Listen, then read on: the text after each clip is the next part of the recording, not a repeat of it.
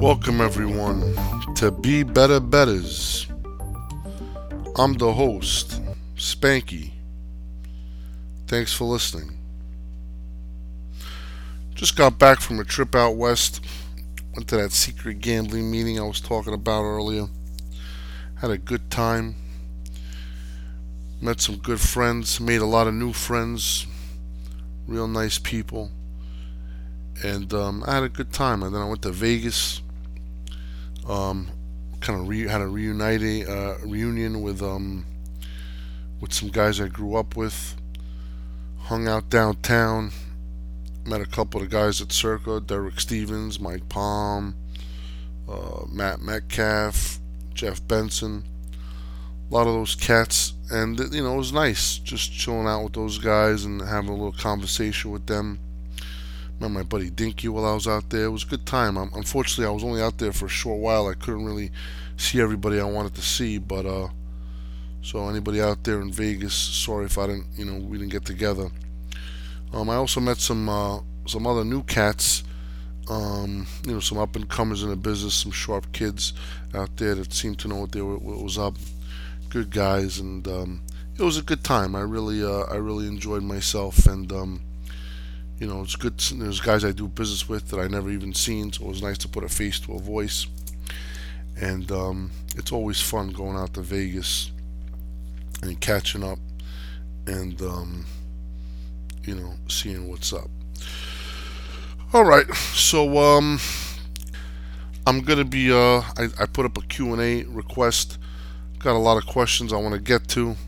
I'll try to answer every question best of my ability, and let's see what's up with that, and hopefully I can share some knowledge and maybe even learn something along the way. All right, let's do this here. Tommy Haddad at THaddad9. Do you ever bet correlated parlays? Are these a big source of edge for professional bettors? Hey Tommy, yeah, correlated parlays, they're not what they used to be. They're still out there, there's still correlated parlays, and there's still a nice edge. It's just another tool in a tool belt for a bettor. You definitely want to be able to use it at the time. There's still a few places that'll still take the most obvious correlated parlays, like minus 45 on a college football game and over 50, crazy stuff like that. But there's a lot more subtle ones, and that are correlated, and they exist everywhere. So I invite you to try to seek those out. But there's definitely ways to earn with correlated parlays. I think that it depends on a bookmaker. I think it's an easy way to get kicked out. So I would kind of tread lightly on stuff like that. But yeah, it's definitely an edge. I don't know if it's a big source. Everyone to each his own. But for us, it's just one of the many tools we have in our arsenal. Jim Viviano at Jim Viviano. Do you believe there's still an edge in MLB money lines? Yeah, just like everything else, Jim, though, I think the edge decreases over time. It's tougher and tougher every year. If I was betting baseball these days, I'm looking at totals more than sides. And it's hard, with baseball. Baseball's a tough sport. It used to be, bookmakers would always tell me if they could take the baseball season off would be great. But now, it's kind of like the opposite. Bookmakers like booking baseball, even on dime lines. It's just one of those things in which, it's the edges are gone. A lot of the edges are gone. Is it still beatable? Yeah, everything's beatable if enough work puts into it and enough time goes into it. But it's definitely dwindled away. Cowboy Kid on Marlboro Reds. I've been beating the closing line, betting on stale lines, but still down money after 100 bet sample size. Do you ever bet the other side before the game and try to middle it? Yeah, we'll definitely middle games if we feel as if the line overmoved and we feel a bookmaker over adjusted. I think that Cowboy Kid, 100 bet sample size is not enough.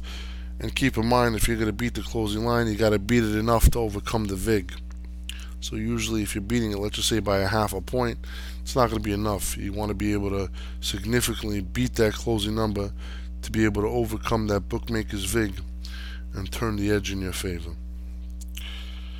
Next question, Benjamin at Ben C Sports. How is your approach different when betting MLB versus football and basketball? It doesn't seem like there's as much closing line value in a money line sport like baseball. Yeah, exactly. There isn't. Baseball is hard. It's definitely not our best sport. So, can we still earn? Yeah. Can we still beat it? Sure. But you know what I mean. We kind of focus more on totals, maybe a little first 5 innings. A lot of the derivatives and the props and stuff. But yeah, it's baseball is hard. It's not an easy game to beat, and and I think totals, just like in any sport, totals is kind of like that soft spot where you can attack the bookmaker and you have a better shot at winning. Rick Starks at Rick's 5550. When you go to a sports book, do you tip when cashing tickets? I do not tip when cashing tickets ever. Instead, I tip when I'm actually placed before I place my bets. Tipping when cashing tickets is nothing really exciting about that. I kind of want to be able to have my tip stretch out to be able to help me get down. So, what I like to do is I like to give a teller a tip right when I start, so then I know that then that teller is gonna try to find a way to be able to execute those, punch in those tickets as fast as possible. I don't really bet at sports books anymore, and physically, as it's just those days are long gone now, pretty much. But if I do that, I try to tip before I start the session. A buddy of mine used to work with me. He used to, work downtown, and he had the whole thing figured out. He would buy all the tellers pizza. He's working there every day, so he'd buy the tellers pizza on Friday, bring bagels in every morning. It was like the tellers loved them. And when you get the tellers and even the bookmakers and the clerks, everybody on your side, then you know what, if you need an extra dime on this or an extra this on that, and if you need things to go a little bit faster, everybody looks out for you. You know what I mean? It's one of those things in which I scratch your back, you scratch mine. They understand what we're trying to do. We're just trying to get down as fast as possible, and we want to be able to, and sometimes it's a race. You're racing against other people. So when you do stuff like that, and if there's a tie, usually the tie goes to the nicest guy, and you try to be the nicest guy. You never want a bookmaker to, put you ahead of somebody that beats you to a number. No, that's not right. You never ask a bookmaker to do that. But if there is a tie, you would hope to win those a lot more often than not. All right, Marcus Erickson at Marcus Erickson. Looks like there's a lot of questions here. How do you determine your weekly, monthly, and yearly profit goals? We kind of don't really set goals, Marcus. We just do our thing and make money. It's one of those things. I've been doing it for so long, so we just boom, boom, boom, grind it out and earn. That's it. How long would it take to turn 10K into 100K, and more importantly, how would you go about it? To be able to multiply your money, Marcus, by 10 times, if you want to turn 10 dimes to 100 dimes, I don't think you should be betting sports. I think if you're going to bet, you probably should do some middling or arbitrage to be able to have low risk of losing that whole bankroll. That's a big goal to have. So I definitely would be middling games, scalping games to try to build it, because you could have the best edge in the world and bet, but you know what I mean, 10 dimes, if you're betting, I don't know, a dime a game or whatever it is. I don't know how much you're betting a game. I'm just guessing, but you want to be able to, if you're going to try to make 100,000, you're going to have to be betting some type of good money.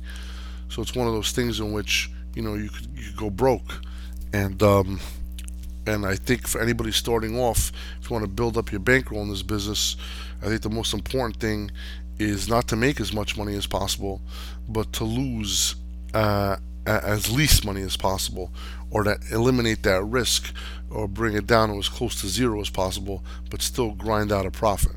So I think middling and scalping and hedging, all these things, I think are very underrated tools, especially for somebody starting off.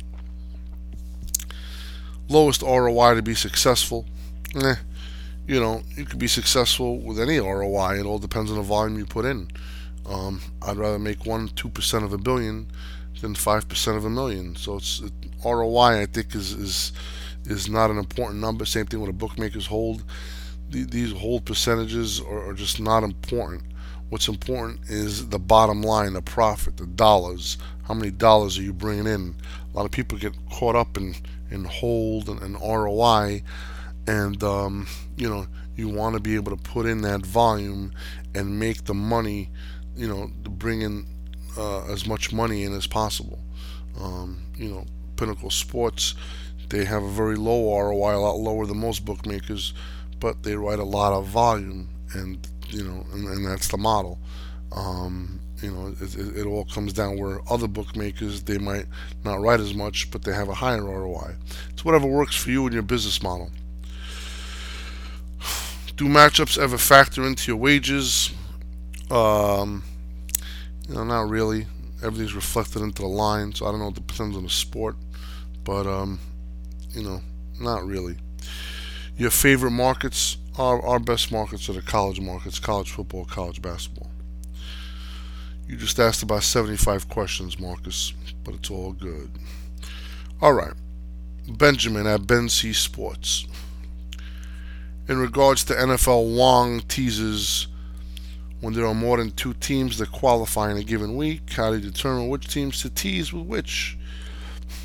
Do you tease every possible combination of teams? Yeah, you want to be able to stretch out your equity, diversify everything, and you kind of want to have as many teams as possible if you're able to go through that 3 and 7 on those teams. So it's good to just do round robins on all those guys and just have every team working for you. But if you had to choose, if somebody put a gun to your head and choose, hey, which are the best teams, you kind of want to choose the two games with the lowest totals, because the value of a point spread is going to be worth a lot more with a lower total on the game. So if you're teasing through 3 and 7 on a total of 37, that's a lot more important than a lot more valuable than teasing through the same numbers on a total of say 55. All right, Los at Las Vegas 514. Yo, Spanky, going to the Sloan Sports Conference? If you were invited, what would you speak about? Would you challenge your position on bettors like yourself being limited banned to the suits I'm sure will be there?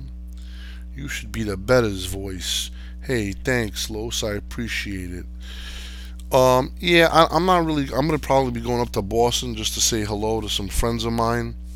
Um, I would never be invited to speak in any of these places. I'm not polished enough. You know, It's just not for me. And it's just one of those things in which even if I was ever invited, I don't know. I have to put on a suit and look sharp and stuff on a stage. That ain't me. You know what I mean? I go to work in sweatpants and a t-shirt, and I don't look sharp. I bet sharp. So it's just not my thing. I'm a gambler, and it's it's just not my cup of tea. I never tried it. You know what I mean? If somebody said something, maybe I'd give it a shot, but most likely I'm not holding my breath. I don't think anybody will ever want to invite me to any of this stuff. Again, I'm just not refined and polished as some of these other guys that talk for a living and that like to, that engage in a lot of communication, conversation, where I'm more just looking at numbers and betting. So it's just different. Um, and I don't think a lot of the Sloan Sports Conference is one of those conferences. A lot of smart guys there, but it's not really gambling focused.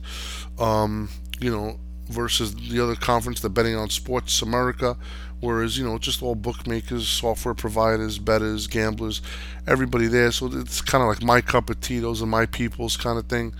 Um, where I just, you just know people, the bookmakers and bettors. It's kind of gamblers. Everybody's in the business. Whereas this thing, there's a lot of guys that are just, looking at players and there's players and team owners and this, that, and the other thing. And again, it's just not, that's not, I don't get excited about stuff like that, meeting players and all that stuff. And it's, it's just not really my cup of tea. Don't get me wrong. There's a lot of really nice people at this lawn. That's the reason why I kind of go, is because there's a lot of really cool people to meet there, and a lot of people to really nice guys, like nice, genuinely nice people. So that's what I love. You know what I mean? Meeting good people, and even if they're not big into gambling, or whatever, it's nice to just be able to make new friends. All right. What do we got here? Sports investing at Tanner Fares. Do you believe legalization in the U.S. has affected the offshore volume at all? If so, how much? Yeah, I think that all these regulated sportsbook expanding has actually increased offshore volume.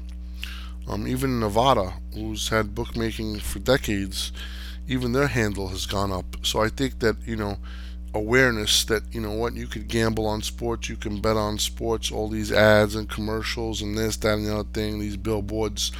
I think people are getting aware. It's kind of spreading the industry and expanding the industry out to just the regular guy or the regular gal, that want to be able to bet sports. So I think it's positively affecting everybody in every way. And even, a lot of people said, "Oh, the offshores are going to suffer." On the contrary, all the offshore sports books that I've talked to have actually had an increase in business. Paul Derby at PDerbs1. Are you in Boston this weekend? Where are you staying? Yeah, I'm gonna be going to Boston most likely. Again, I know it's Thursday. I'm taping this Thursday, but most likely I'm gonna show up. Um, I don't even know where I'm staying, bro. What, do you want to come over? But yeah, I think we'll be drinking and stuff, Paul. Usually it's one of those hotels right by the conference or whatever. I'll be at the bar, so maybe we get together. All right, Derek Lou at Derek Lou 15. For a regular independent bettor, what are some good ways to find more PPH accounts to play on? Um, Derek, that's what I struggle with every day. Um, I'm always trying to find outs. So, a regular guy, I don't know, go to a sports bar, talk to the bartender, say, hey, listen, you got any outs? I like to bet. If a bartender is not the bookmaker, he probably knows who the local bookmaker is. I think that's the best way to go. Crispies underscore luck. You never get into racing at all?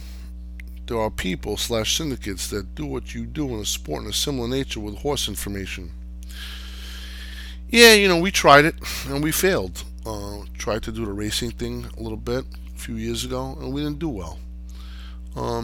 You got to understand, for every one successful idea that anybody does or anybody stumbles upon, there's probably 99 or 999 or 9,999 failures. So I'm not afraid to fail, and I keep trying new shit. I'll always keep trying new stuff, and I know there's some guys that have mastered the racing. Even on this gambling trip that I was on, I probably the best horse player in the world was right there, sitting right next to me. We were just bullshitting. So these guys are the best in the world. They know what's up, and it just wasn't. I'm not my thing. I just tried it and I couldn't do it. I failed, and that's okay to fail. I can't be the best in the world at everything. I can't, you just try to do what you do and try to be good enough to be able to make an income and provide, and that's it. And I stumbled upon the sports thing, doing pretty good at that, and that's it. I think that it's one of those things. You got to keep trying. For anybody, anybody out there, just keep trying and don't be afraid to fail, because that's just part of the process of getting better and better and better. But But yeah, I did try the horse racing, and there's a lot of great horse players out there, professionals that do it. And like I said, I met probably the world's best. Um, and but we're all in the same breed. We're all cut from the same cloth. We're all trying to get the edge. Some are better than others. Some do it in different ways. But that's what I love about hanging out with gamblers and guys that are advantage players, and that just try to just always try to find the edge and try to be able to be able to realize that edge in different ways. So it's kind of like that's my people. So all right, RP3 at R underscore F underscore P underscore 3. A lot of underscores. Have you been betting on XFL? There's been a lot of line movement on spreads. We've dabbled a little bit, but you gotta understand RP3, XFL. What do you got? 4 games a week. Right now in basketball, you look at college, NBA combined, we're in hundreds of games a week. So it's one of those things in which, you know what I mean, you just got to be able to focus on something and go with it. And, if you're going to try to bet on a sport, just because it's televised, or it's because and again, it's a new sport, so it's hard. You know what I mean? We don't kind of don't know what the points are worth. You kind of could use the NFL numbers, but and it's hard. You know what I mean? For the line to be that efficient, you can't really know if that line is reflective of what the game is, and you kind of don't know if line movements mean something. There's a lot of sharper guys, a lot more sharper than myself, that can find these things out in a new market. I kind of like to bet an established market where there's a lot of data already in there, and that number is pretty much reflective of the overall confidence on both teams. But other people like to go into that XFL and these exotic things, and it's just not for me. But we'll dabble in it. Nothing crazy though. All right, Coop at Koopaloop 16. I like that name. At what point do you try to middle in college basketball, specifically totals? How many points do you need? Is 2 points enough? Yeah, 2 points is right there. It's kind of like right around the break-even mark. I'd go 2.5 if you want to try to make sure you got the edge. But yeah, 2 points is right where you're at. Ship it at Slow Loud Bangin'. How to avoid head fakes. I know he does them, but just some tips with whatever sport you prefer to talk about. Oh man, that's a deep question. Ship it. Kind of like the contra positive corollary, whatever you want to say, is how do you spot real moves? So, the most important thing is just experience, and that's what it comes down to. There's no true and tested formula saying this, then this. You got to be in it. You got to feel it. And you got to spend thousands upon thousands upon thousands of hours doing this, and then once you do that, you get to feel it. Okay. Billy Walters in his prime, he was the master of the head fake. And I've been caught with my pants down, God only knows how many times, where I'd just be sitting there, having the wrong side of a game. But then you get good. You kind of learn things. You take notes. You say, wait a minute, I've seen this before. You feel it. And then, it got to the point in which, anytime he tried to do that shit, I just shove it right back in his ass. And that's the thing. You just start learning. You gotta have a feeling for it, and that only comes with experience. And the people that have this type of experience are guys like me that are like market bettors and bookmakers that just spend hours upon hours upon hours every single day watching an odds screen and just learning how lines are moving. This is something that very few handicappers do, and not too many even guys like me that it takes a lot of time. Okay, a lot of time to do this and get good at it. And listen, if somebody told me it was going to take this long to get good at it, would I've still done it? I don't even know. It's a lot of time invested. But man, once you get good at it and once you know what's up and once you know what to look for and stuff, um, it just becomes second nature.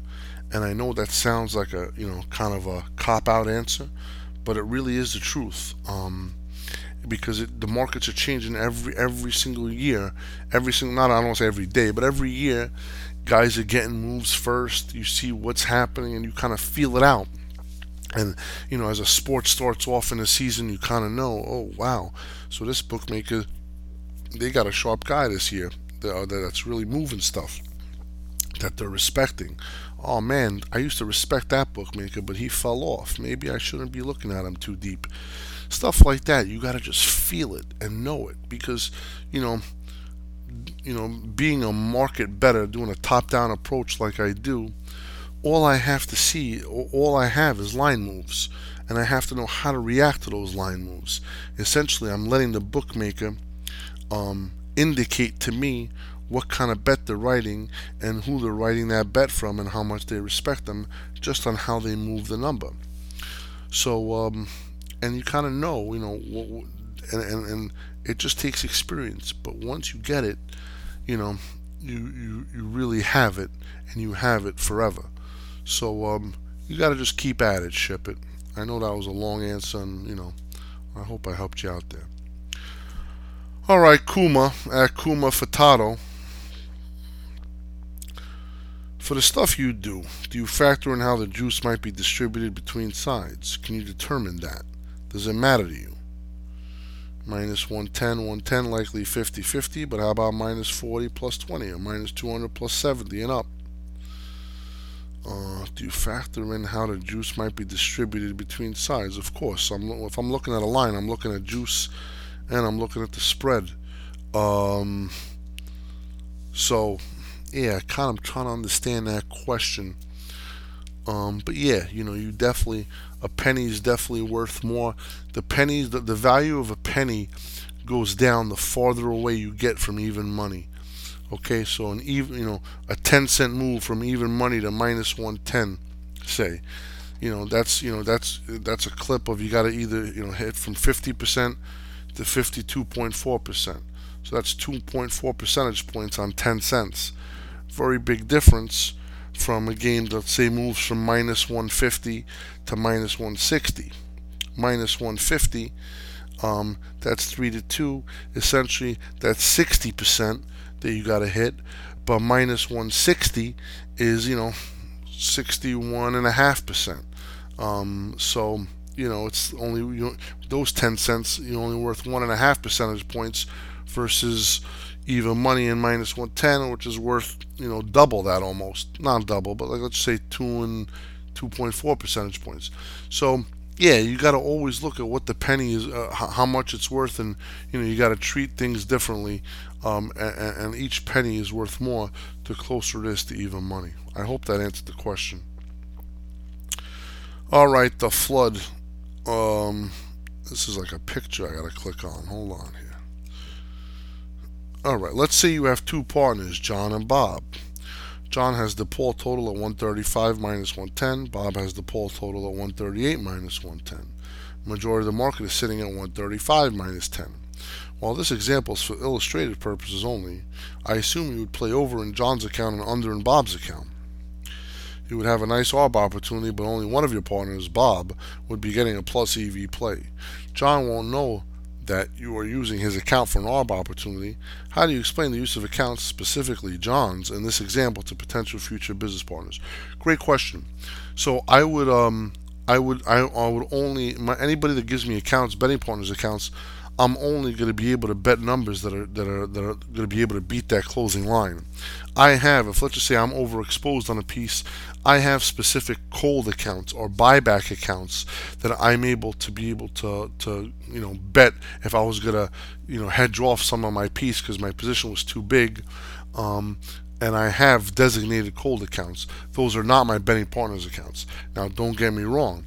There are times, let's just say in this example, let's just say where John had a total of let's say 130 134, let's just say. But I think the line's going to close 136. So now I got under 138 with Bob's accounts. I'll still go over 134 in John's accounts because I think that total is going to go back up. I think the bookmaker overmoved. So now I got the best of it in both pieces. Okay? And again, if you beat the total by 2 points, closing line, you're going to win in the long run. Now, again, on that one piece, Bob might win and John will lose, or John might win and Bob will lose, or both might win. But they both have positive equity, and everything will even itself out as long as I continuously beat the closing line. Now, again, don't get me wrong. Do I always beat the closing line? No. But the majority of the pieces, and every betting partner that I have or I've ever had can attest that we beat the closing line and do a very good job at doing so. So that's our thing.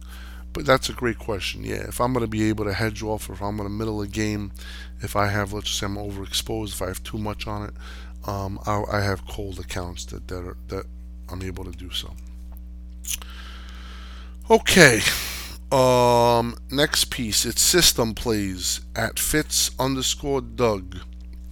What is your opinion on the Let's start over. What is your opinion on the validity of so-called sharp action versus so-called public action? Is that something valid? Yeah, I think there's a sharp side, there's a public side. Oftentimes they're opposite. Sometimes they're on the same side. Publics tend to always gear towards favorites and overs. And because of the usually, at least more so back in the day, but that would also then inflate unders and dogs for the sharps to be able to take advantage of. However, if the bookmaker sees that the public and the sharps both like the favorites or both like the over, then the bookmaker's like, shit, you know what I mean? I don't know how I gotta find a way to get off this. You might have to move a little bit more aggressively to be able to entice a sharp to come in on the other side. But yeah, there's always a public and a sharp side, and I don't want to say there's always a sharp side, or again, it depends on these high-profile games. Yes, but sometimes there's like these little shit games where a bookmaker's not really writing much volume on that stuff. So when you say there's a sharp side, there could be opposing sharp sides. It's all about a sharp side at a given number. Anybody that says, "Oh yeah, DePaul's the sharp side tonight," nah, DePaul's not the sharp. DePaul -5 might be the sharp side. But if they're playing, let's just say, Marquette, but Marquette +8 might also be the sharp side. So it all depends. You can't just say what's a sharp side. The sharp side has to have a number attached to it. And if anybody tells you bet DePaul no matter what the price is, then that guy doesn't know what he's talking about. All right, how many we got left here? This is rocking and rolling. Boom, boom. All right, Boss Sports at Boss Sports. Tell us a story about the worst offshore stiff job you've suffered. Worst offshore stiff job I suffered was 300 and something thousand. I think it was 318,000. Guy by the name of Bert Boutin, famous poker player. You could Google him. Bert Boutin, Boutin. Guy went completely off the wall, off the rocker. I think he went to prison for selling drugs. I heard a few years ago the guy was, he was a World Series of poker bracelet winner. I heard he was trying to sell his bracelet, 2,500. Big drug addict. Really went downhill. I unfortunately caught him right before he kind of jumped off the cliff. But yeah, the guy went nuts. Actually called me a few years ago, and I said, "What happened, Bert? You win the lottery? You gonna pay me?" And he said, "Nah, I don't even know what he said." Once he said no, I kind of ignored the rest of it. But yeah, the guy kind of went off the rocker. He was always a little bit eccentric, a little bit nuts. But yeah, Bert Boutin got me pretty good. It sucked too because we had a good relationship. He'd pay me 50, 60 dimes every week. Money was good, but he kind of went mano a mano against me one weekend and was booking a little high. I kind of let the figure get up there, so it was a lot more, a lot my fault. And this was over a decade ago, I think. But yeah, that was the biggest stiff job. And there's a lot of others. Listen, there's so many of them, um, and it's just part of doing business. It's crazy out there because the most important thing for me, and again, you want to be successful, you want to make money. That's very important. But for me, everything is honor. And again, this is like how to me, to somebody to slow pay or to no pay, not pay a debt, to me is just it's unfathomable. Like there's a lot of guys out there.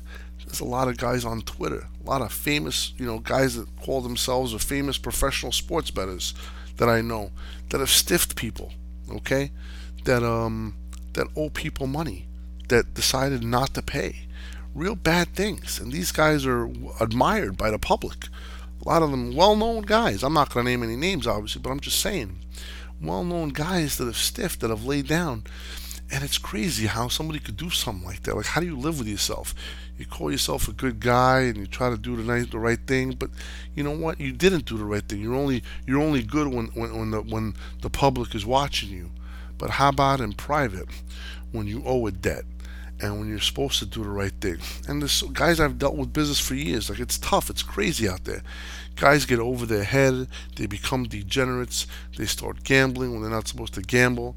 Guys would tell me, that they would give me accounts, and then they would start tailing my plays and try to chase my bets, and they would get worse numbers, and just and then if I went on a bad run, they'd get deeper in the hole.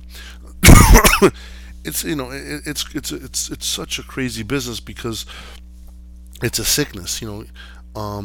Addictive gambling or compulsive gambling is such a bad addiction, and it ruins lives, and it's and it's hard. Like, again, I kind of I'm kind of out of that, so I understand how it hurts people, but I just operate, at least for me, I try to operate on a professional level, and I try to deal with just, again, being in this Twitter world, you don't really deal with too many pros. You kind of deal with bringing in the amateur, a lot of amateur guys. But anybody that's an amateur, if you want to make a name for yourself in this business, you want to be successful, the most important thing, there's nothing more important than paying your debts off, doing the right thing, being honorable, having a good reputation.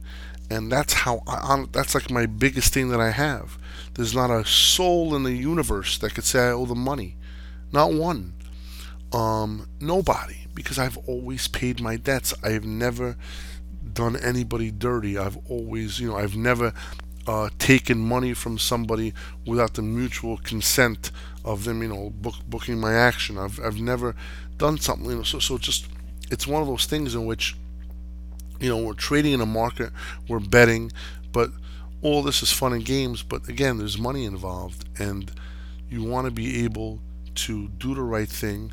And if you treat others, and again, I treat others well, and there's guys that don't treat me well. Guys, a friend of mine, um, you know, he's just slow paid me, and I tell people, I'm like, listen, you think you just ignore it and stuff? Listen, you got to make a decision. You either say, listen, go f yourself, or hey, I'm gonna make I'm gonna get on a payment plan. I'm gonna make installments. I'm gonna do something. Sitting on the fence is such a pussy move. It's just like, you know what I mean. Oh no, I'm just gonna ignore you and not talk to you. Come on, grow a set of balls. Either do the right thing or do the wrong thing. Don't just sit there and think I'm gonna ignore it. And there's so many guys out there in Twitter world and in the business in general that just don't do the right thing. And it's sad that these guys are in our industry, or in this business, because it's this business is a gentleman's business. It's honor, and the most important thing is to be able, when you give your word to somebody and you say, okay, I'm going to bet this game, and if I lose, I'm going to pay. That's the most important thing, to be honorable. It's to me, it's everything to me. Everything. Nothing is more important. All right. David, at it's David E7. How do you feel about national televised shows that talk about sports betting, such as Lock It Non, FS1, that feature fake pro bettors such as Todd Furman, that give out long-term losing information to the public? Great fades, by the way, where you can make money simply fading him. Uh, I don't really watch these shows. These shows are designed for entertainment purposes only. Kind of like I remember when I used to play the parlay cards as a kid. On a card, it would always say for entertainment purposes only.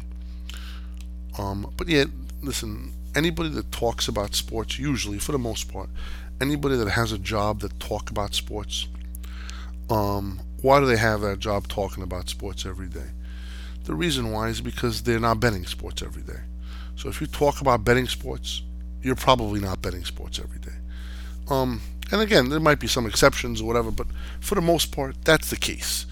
So look, everybody has a right to earn. I don't want to take anything away from them.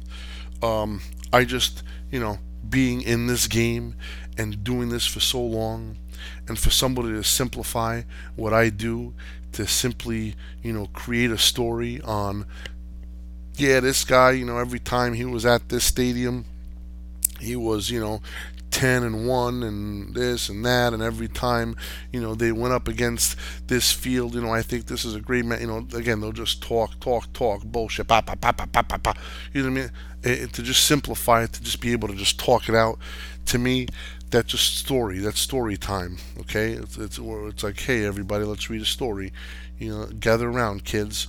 I'm gonna tell you a story. No, this isn't story. I'm not into stories.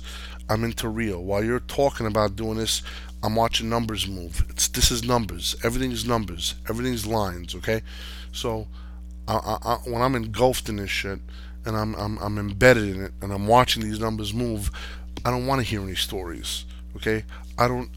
You want to tell me somebody's out, somebody's in. That's different. But if you want to tell me why this team's better than the other, that's something that's not for me. Okay, some guys might like that. Obviously, these shows, I guess, get good ratings, and the public loves that shit. I can never do that. I can't even name a player or two players on any team. I can't justify why I'm betting one thing. No, none of that, because I'm betting in real time as it happens, as lines are moving, and I'm trading. That's it. It's just I don't need to know anything about this shit. Everything is a number. I know what every half a point is worth. I anticipate where numbers are going to be going. I anticipate where numbers are going to be closing, and that's what I do. That's it. So when it comes to shows like that, I really, I don't. That's just not my cup of tea. All right, Proppy, Queen Proppy. When assessing if and by how much you are beating the closing line, do you remove the VIG? If so, can you take us through your calculation and remove the VIG? Equal removal on both sides. Okay. So let's just say a half a point on a college basketball total is worth about 5 cents. So if you beat a college basketball total, beat the closing line by about a half a point, then you know what? It's not, you're still kind of like not getting, you're still laying 110, it's not enough. If you beat it by a point, let's just say, now you kind of like break even. So if you beat it by 1.5 points, then maybe you're starting to get into the positive, because if you're gonna go from minus 110, you kind of go down the line minus 05, even money. Then if you're able to get something, if you're able to lay 110 on a game, and you're able to beat it, let's just say by 15 cents more or less, then you're starting to get into earned territory. 2 points would probably be better, but 1.5 points, you're right around there. So, and again, it just, you kind of want to like go down to what the man-to-man price is, and then go from there. So yeah, you just take out the VIG, know what your man-to-man price is, and try to make up that juice by gaining extra points. Hope that made sense. But all right, Steve Torzano at NJ Electronics. NJ Electronics. Which PPH shop is the easiest for you to make money betting into? Which PPH shop is the hardest? Steve, that's one question, honestly, brother. I'm not going to answer that question. Reason being is because if I tell you who's the easiest publicly like this, then that place is going to sharpen up maybe. they might be listening, or somebody in the office might be listening. Um, and if I tell you they're the hardest, it's just I don't think anybody's really super hard. So I kind of don't want to really mention names. Everybody's vulnerable. Everybody's susceptible to getting spanked by the spankster. So I kind of, there's some more than others, definitely. I just can't really get into the details of that. I'm keeping it real. It just doesn't benefit me in any way. But you know, I think that if you just, it's pretty obvious. Just look at how slow some of these places are. The slower you are, usually, the more beatable you are. All right. Last question. Chupel at Noogie 5. You said that you can't beat NFL market. This market has more rec money than any other major market. I think the public money in NFL could be an advantage for someone like yourself. How is it that you find profit in less liquid markets with less public action? That's a good question. Listen, we've tried to beat every market eventually. I'm just telling you that the NFL for us is very hard to beat. We had a good season, but overall, I'm probably break even, maybe slight winner in the NFL. Maybe or I'm probably losing. I haven't run the numbers, but it's tough. NFL is not something. If I could get away with not betting the NFL, I probably would. But then again, it's important to bet the NFL because you have to do that in order for the accounts to last. So it's just because usually the more liquid a market is, the more efficient the market is. So just looking at limits, English Premier League, NFL, they're taking big limits. Um, a bookmaker is not going to offer big limits unless he feels his line is as efficient as possible. So, whereas a bookmaker that's taking small limits, he knows he's vulnerable, and he knows it's going to take a while to get to the right number, so he doesn't want to overexpose himself.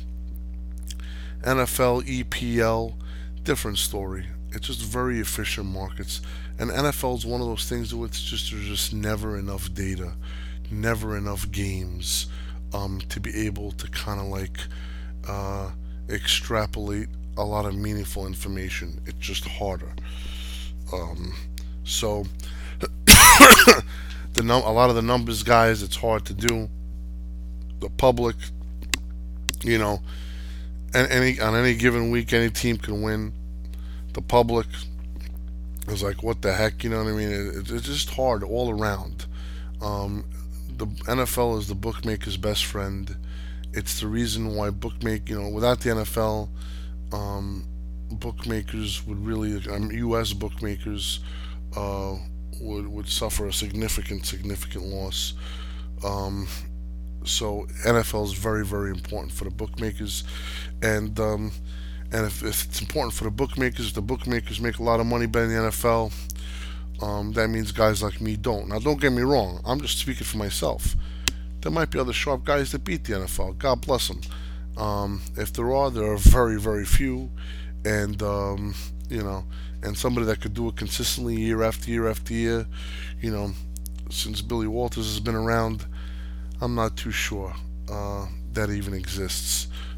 Somebody having a good year or two is not going to really tell anybody much because there's just not enough games. So let's just say somebody's betting, I don't know, 5 games a week on the NFL, or 6, let's call it 5 games a week, 17-week season. What are you doing? You're betting under 100 games? Come on, it's just not enough data, not enough to know that I really have a true edge on it.